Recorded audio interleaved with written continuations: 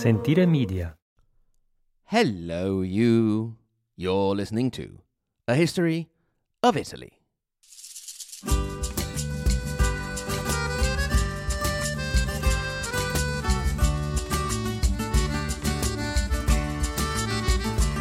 Special interview episode on Artemisia Gentileschi with the Her Half of History podcast.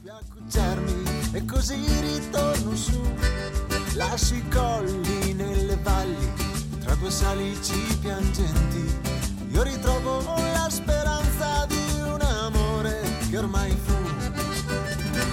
In this special interview episode, we're going to be talking about 17th century female painter Artemisia Gentileschi, who overcame trauma and injustice early in her life to become one of the most well-known and successful painters of her time and the centuries to follow to this day. To talk about Artemisia, we brought in Laurie from Her Half of History podcast.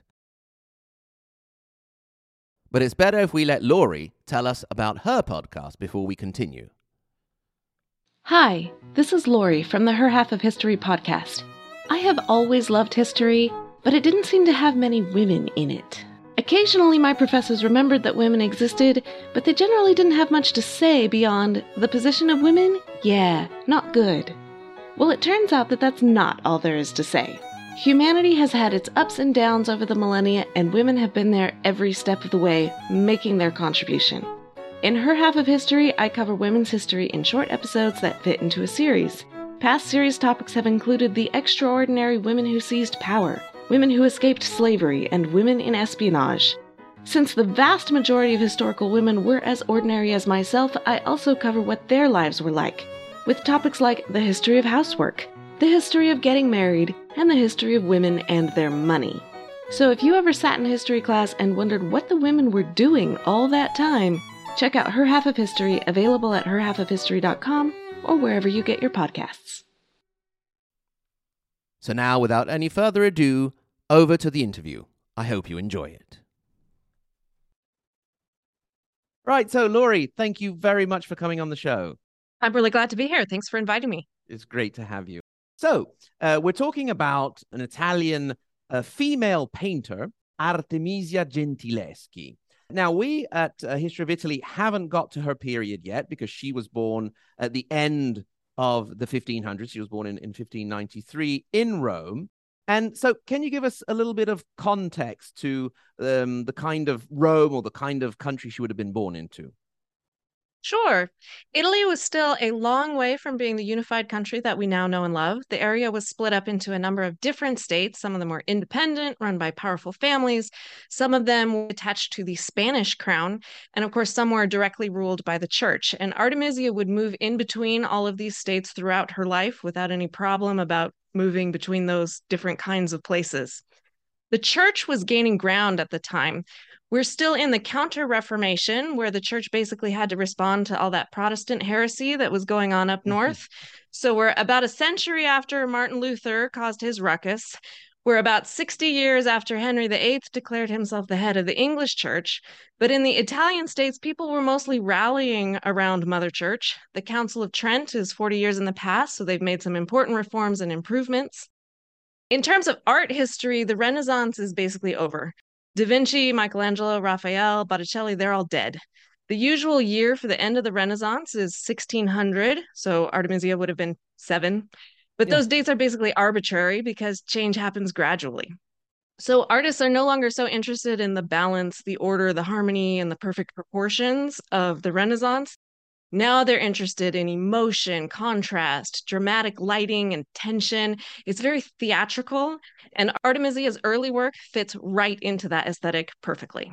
Great. Yeah, that's obviously dates are arbitrary. Some people would extend the Renaissance a bit to stick in a Bernini or somebody, but I think 1600 is a good estimate for the end of something you can't really place an end to in the end. But, exactly. We know as so, at least on my part, sort of historians, you're probably a bit more serious than I am. We have to put some boundaries sometimes. So, okay, so exactly. Her father was also a painter. And sort of it was he who initiated her to this art form. but he was sort of a very strict, very authoritative man. She didn't have a lot of freedom in her early life. So what was their relationship like? So Orazio Gentileschi is a difficult character. On the plus side, he taught his daughter to paint. He didn't have to do that. A lot of fathers wouldn't have at that time period. The standard arts training was to apprentice for 5 to 7 years in the workshop of a professional artist, starting somewhere between ages 7 and 10. But that was only for boys. Girls didn't join art workshops. So, in general, the only female painters there are the ones who were the daughters of professional painters. And that's true of Artemisia. So Orazio was a moderately successful painter in Rome, and he also promoted her work, which he did not have to do. It was pretty common for masters to sign their own names to anything that came out of their workshop. So he didn't have to mention Artemisia at all, but he did. He was proud of her, and he promoted her name when he realized how good she was. That's all in the plus column as a father. On the other hand, he had a reputation for being hard to work with, and it hurt him professionally. On a couple of occasions, we know he didn't get jobs because people said, no, you really don't want to work with him. And there are some indications that all was not perfect at home either. His wife died young, so Artemisia didn't have a mother to help her. The sources on their family life are not necessarily trustworthy, and I'm sure we'll get into that. But there are indications that Orazio maybe sometimes stayed out all night and came home at dawn, so not really providing his daughter with the care and protection that she probably needed. Also, that he tried to pressure her into joining a convent, which doesn't seem like great parenting to us, but it was hardly unusual at the time. There's actually a solid reason why he might want her to do that. Generally speaking, placing a girl in a convent was only half as pricey as providing her with a dowry. And he was not a rich man, so this was probably a financial issue. Years later, Artemisia herself provided a marriage for her own daughter, and she states quite baldly in a letter that this marriage has broken me. I am bankrupt. Yeah. So, it's sad that that's the way it was, but that's why it was better to have a boy in your family than a girl, because girls were very expensive to provide for. It's not that they didn't love their daughters. They did love them. It's just expressing that love was expensive. Exactly. Well, even if you had a second son, sometimes you had to stick him, hope to get an abbacy or something for him, or put him in a monastery. Right. So there are also some more disturbing accusations. Orazio may have used her as a nude model for his own art. And there's also an accusation that he was sexually abusing her. But like I said, the sources are not trustworthy. And that accusation is not from Artemisia. So it's really kind of hard to know exactly what their relationship was. okay. And it's also interesting that you mentioned that the fact that an artist or master would put his name on anything that came out of the workshop, because we often imagine masterpieces like, Leonardo's Last Supper, painted only by Leonardo, slaving over, but it would have been a whole team of people working on the project. So right, it's hard to tell. And art historians will argue about that, often using very technical arguments that I am not qualified to even understand. Neither am I. Okay, so speaking of her life, her early life, she, at a very young age, she was marked, her life was marked by a very tragic event and a great injustice. So can you tell us something about that? Right. Orazio had a friend named Agostino Tassi. He was also a painter, and they had collaborated professionally. Orazio also hired Agostino to teach Artemisia perspective in drawing, and that was a bad decision. Agostino already had a criminal record. He's a pretty unsavory character. And in 1612, Orazio brought a lawsuit against him for raping Artemisia. And so this lawsuit ended up in a trial. And what can you tell us about this trial? Oh, it's revolting. If you think of the very worst of the celebrity trials we've had in recent years surrounding sexual harassment and assault, this trial was all that nastiness and more so. We have the transcripts. We have everything that was said and done through this months-long process. And historically, that's very interesting. On a human anguish level, it's disgusting. You have all the typical he said, she said. There's also the standard character assassination. Agostino claimed that Artemisia was just a whore who had lovers all over town. He brought in witnesses to say that everyone knew that. Agostino's also the one who said that Orazio was sleeping with his own daughter, which is why you can't necessarily take that as truth. On the other side, Orazio also lied. He lied about how old Artemisia was. He made her younger than she really was, presumably on the theory that the younger she is, the worse this is. The crime will seem, yeah. Exactly. And he also brought in witnesses to say everyone knew Artemisia was a virgin and an honest woman until Agostino showed up. Mhm. The only one that comes out with their credibility intact is actually Artemisia. The transcripts of her statements are clear, they're consistent, and they seem calm, though it's hard to judge calmness from a transcript. Yeah, You don't obviously. see any of the facial expressions or Exactly, anything yeah. Yeah, at like least that. from the language she used. Right, exactly. There are a few major differences, though, between this trial and a modern trial of the kind. For one thing, Artemisia had to endure a physical examination to prove her lack of virginity. It seems pointless because neither side was claiming she was a virgin at that point. So why do that? But they did. And if I And understood even correctly, a worse, very public examination as well. Sort of. yes, there were people present to witness this. And even worse, she was subjected to torture. They had a device where strings or chains, I've seen it translated both ways. They were tied around her fingers and then gradually tightened while the questions were put to her. But she maintained her story.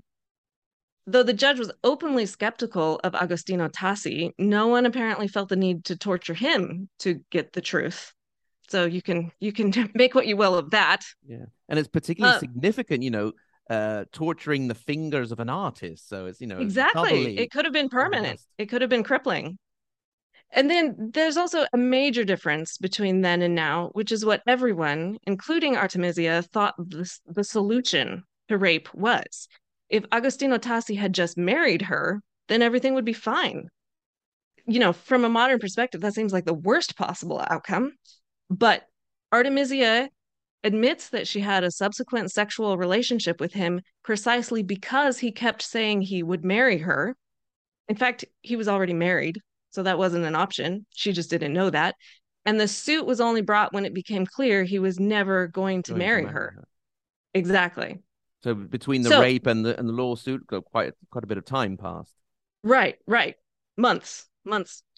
So in the end, the court actually ruled in the Gentileschi's favor.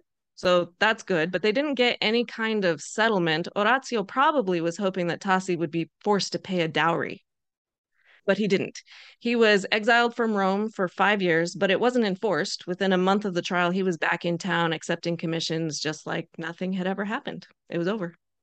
So great injustice as well as Yes, the violence that she had to undergo there. So it's right. actually interesting. Maybe this could be a future her half of history episode. There is a wonderful figure in the history of Sardinia, which is Eleonora d'Arborea.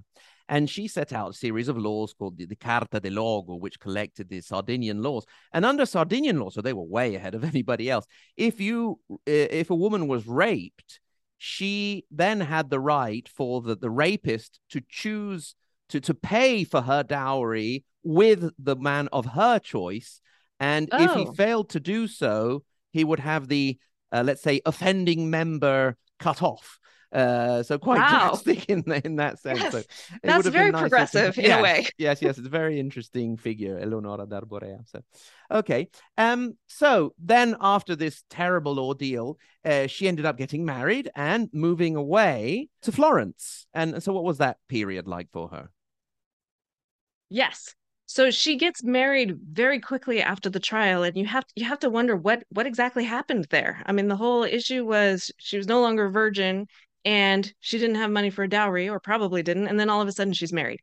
I can find no details of that marriage. The man she married, Stiatesi, he has the same name as a friend who testified on her behalf in the Mm-hmm. trial. So probably, a family friend who maybe took some pity on her. Yeah. Or We're can we maybe guessing. hope that true love, possibly? Maybe temporarily. It doesn't Okay. stay that way. It doesn't end well. Okay.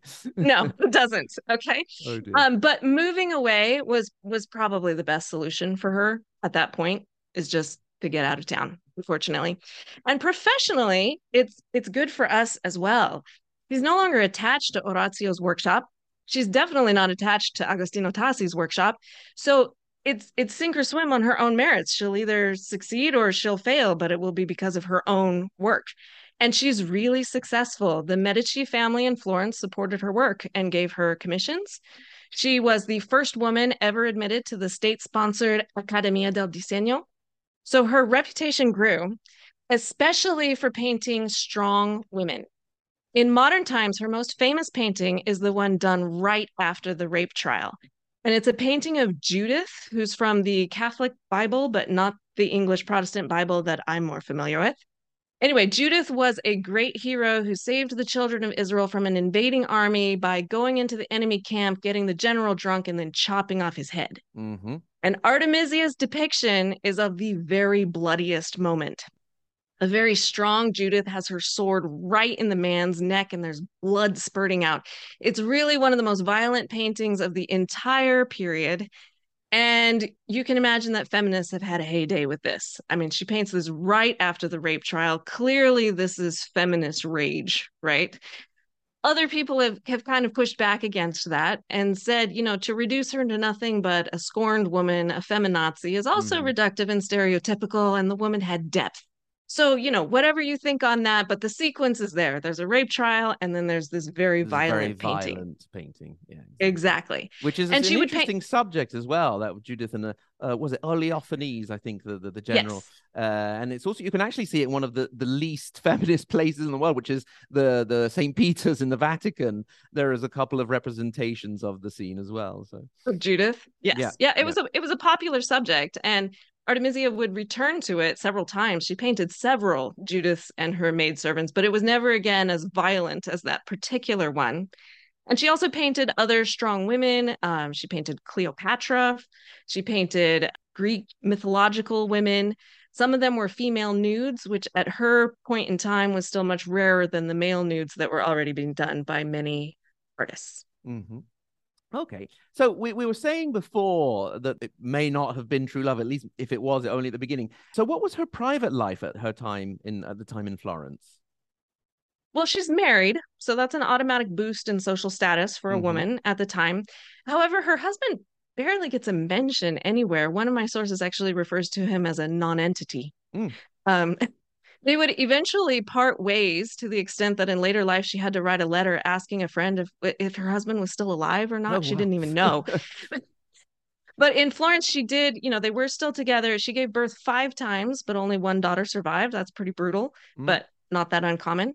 And she's also known to have had a love affair in Florence. So again, you don't know exactly what was going on between husband and wife, but it doesn't really sound like true love. Okay.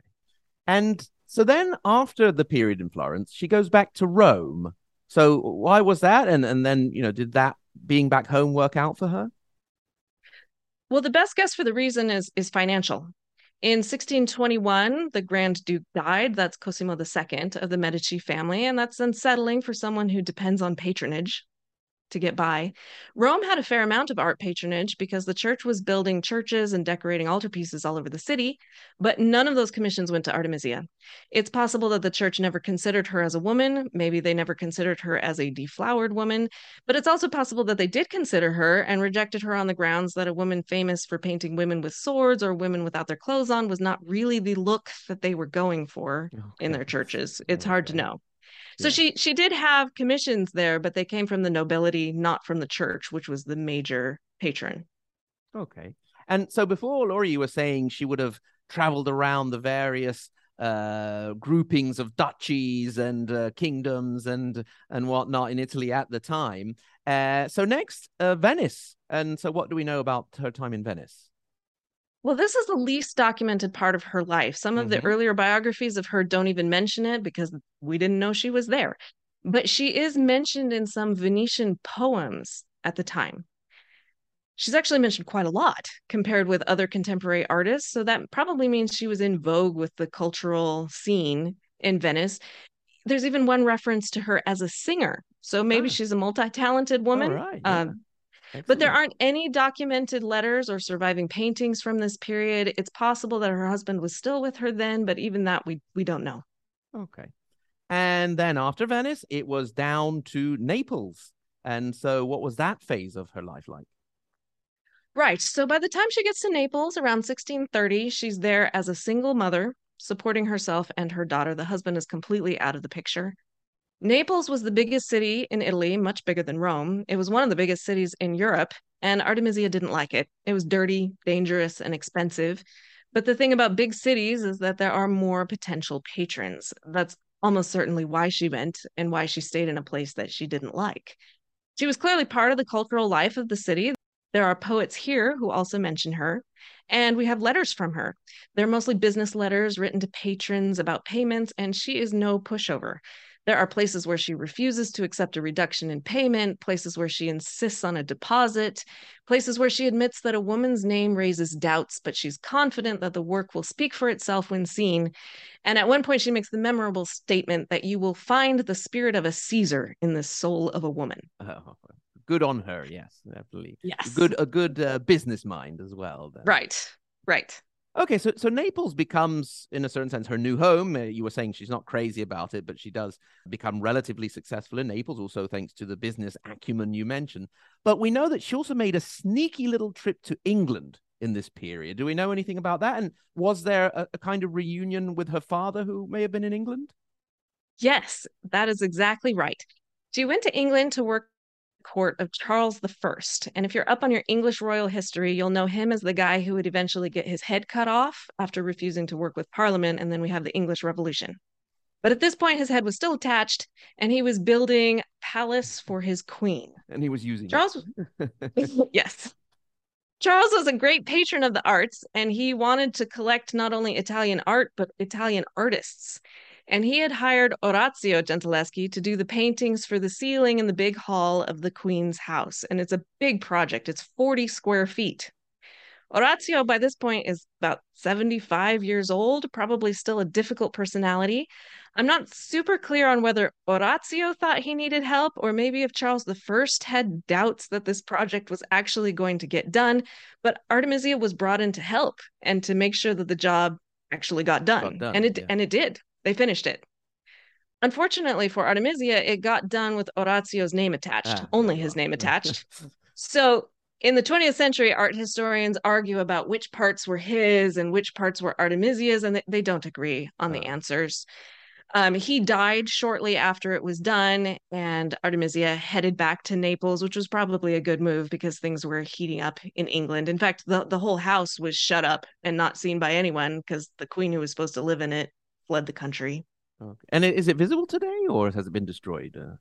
No, it's still visible. Yeah. Okay. There's also my personal favorite of Artemisia's paintings. It wasn't part of that ceiling, but it's still in the English Royal Trust because it was purchased by Charles when she was there, and it's called variously the self-portrait or the allegory of painting, or maybe self-portrait as the allegory of painting. There's a lot of argument about whether it's really a self-portrait or not, but it's definitely a painting of a woman painting.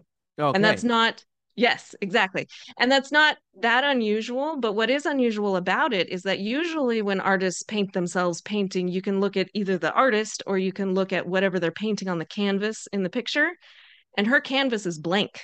She's there with the paintbrush, so it's the moment right before creation where anything is still possible. And so you can kind of read into that. I think she thought of herself as a self-made woman. She was her own creation. You know, she wasn't following any of the role models that were provided for her. So she's creating herself, and it's clean from a slate, blank canvas in a certain sense, or exactly. figurative and a real sense of clean canvas in this case. Right. Wow, that's lovely. And what about her death? Did she end up having a tranquil, happy death, as happy as it can be? Let's say. I mean, does the story end well for her? Well, she goes back to Naples, continues painting.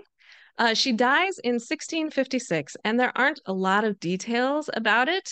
Our main indication that she actually died was a couple of lewd verses that mention her death as an immoral woman who also happened to paint. And many art historians have complained that even after a very successful career, she's still suffering the consequences of that decades-old rape trial. However, more recently, one historian has panned out to look at the entire book where those verses appear, and it seems that it's just the way the author talked about all women, all of them. So it doesn't necessarily say anything about her or her choices or her life or how she was viewed. That's just unfortunately how you talk about women. Okay, so in general, then, what is it about her painting that was so important, so innovative, and what about her legacy now? Or after, in the centuries after her death, let's say? Right. Artemisia is now rightly recognized as one of the masters of Baroque painting. Her paintings are every bit as good and in many cases better than that of her male colleagues. Artistically, her great innovation was to place women as realistic protagonists in the scene. Some art historians have said that she's the very first in art history to do that. Before her, women tended to be either passive or just a caricature of youthful beauty, whereas she paints middle-aged women, women doing things. This has led to a little bit of a problem in her legacy, though, because it seems like she could only paint women, that she was limited in that way, which is not quite true. We do know of some paintings of men, and it's also been suggested that we find the paintings of women because that's what we're looking for. Mm. She may have many yet to be identified paintings of men, but we don't think to attribute them to her. There are lots of paintings that don't have an artist attached, or maybe they're misattributed to someone else. Okay, so yeah, there would have been certain traits about the female figures that are Right. more easily recognizable as an Artemisia Gentileschi painting. Okay. Yes. She also proved that a woman could do this, not just artistically, but financially. She found enough patrons to support herself. It's a great business success. And then finally, unlike many other female painters, she was never forgotten. There's never a period at which no one knew she existed, and then some art historian in the archives digs her out of total obscurity. That happens with many other women artists. But Artemisia was successful enough to be in the record all the way along. It's true that some of her paintings were misattributed, and art historians are still disagreeing about which ones or how many, but at least some have always had her name attached. So she's been mentioned all the way along. And that's unusual in many ways. Great. And on a personal level, Laurie, obviously when you're researching somebody, you spend so much time with them, you live through their eyes, you live in their shoes. What did you get out of your relationship with Artemisia? Oh, well, that's an interesting question. So I'm currently studying a lot of female painters because I do mine in terms of a thematic approach. So right now I'm doing painters, and she is by far the most obvious feminist painter. She's not just a painter who happens to be a woman. Mm-hmm. She's a painter who is using being a woman as part of her expression. Okay. And so I did find that a little bit interesting when you put that together with her life experience, that for her being a woman was extremely important as opposed to just a fact. It might be a fact. Great. Laurie, thank you so much. That was really interesting. We got a good look there at the life of this incredible figure of Italian art and history, and hopefully we'll be able to work together again in the future. Yes, I hope so. Great. Thanks again. Thank you very much. Thank you. I hope you enjoyed that interview. Remember, if you want to get in touch, you can do so. hello@ahistoryofitaly.com. You can also follow us on social media. We are on Twitter, Facebook, and Instagram.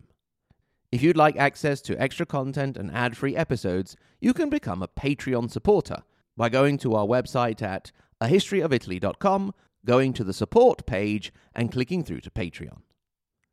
Make sure you check out Laurie's Her Half of History wherever you listen to podcasts.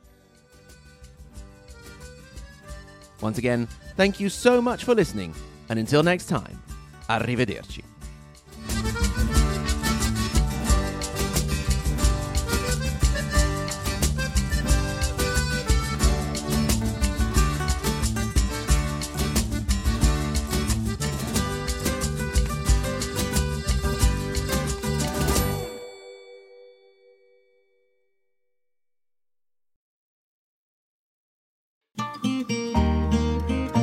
Sentire Media.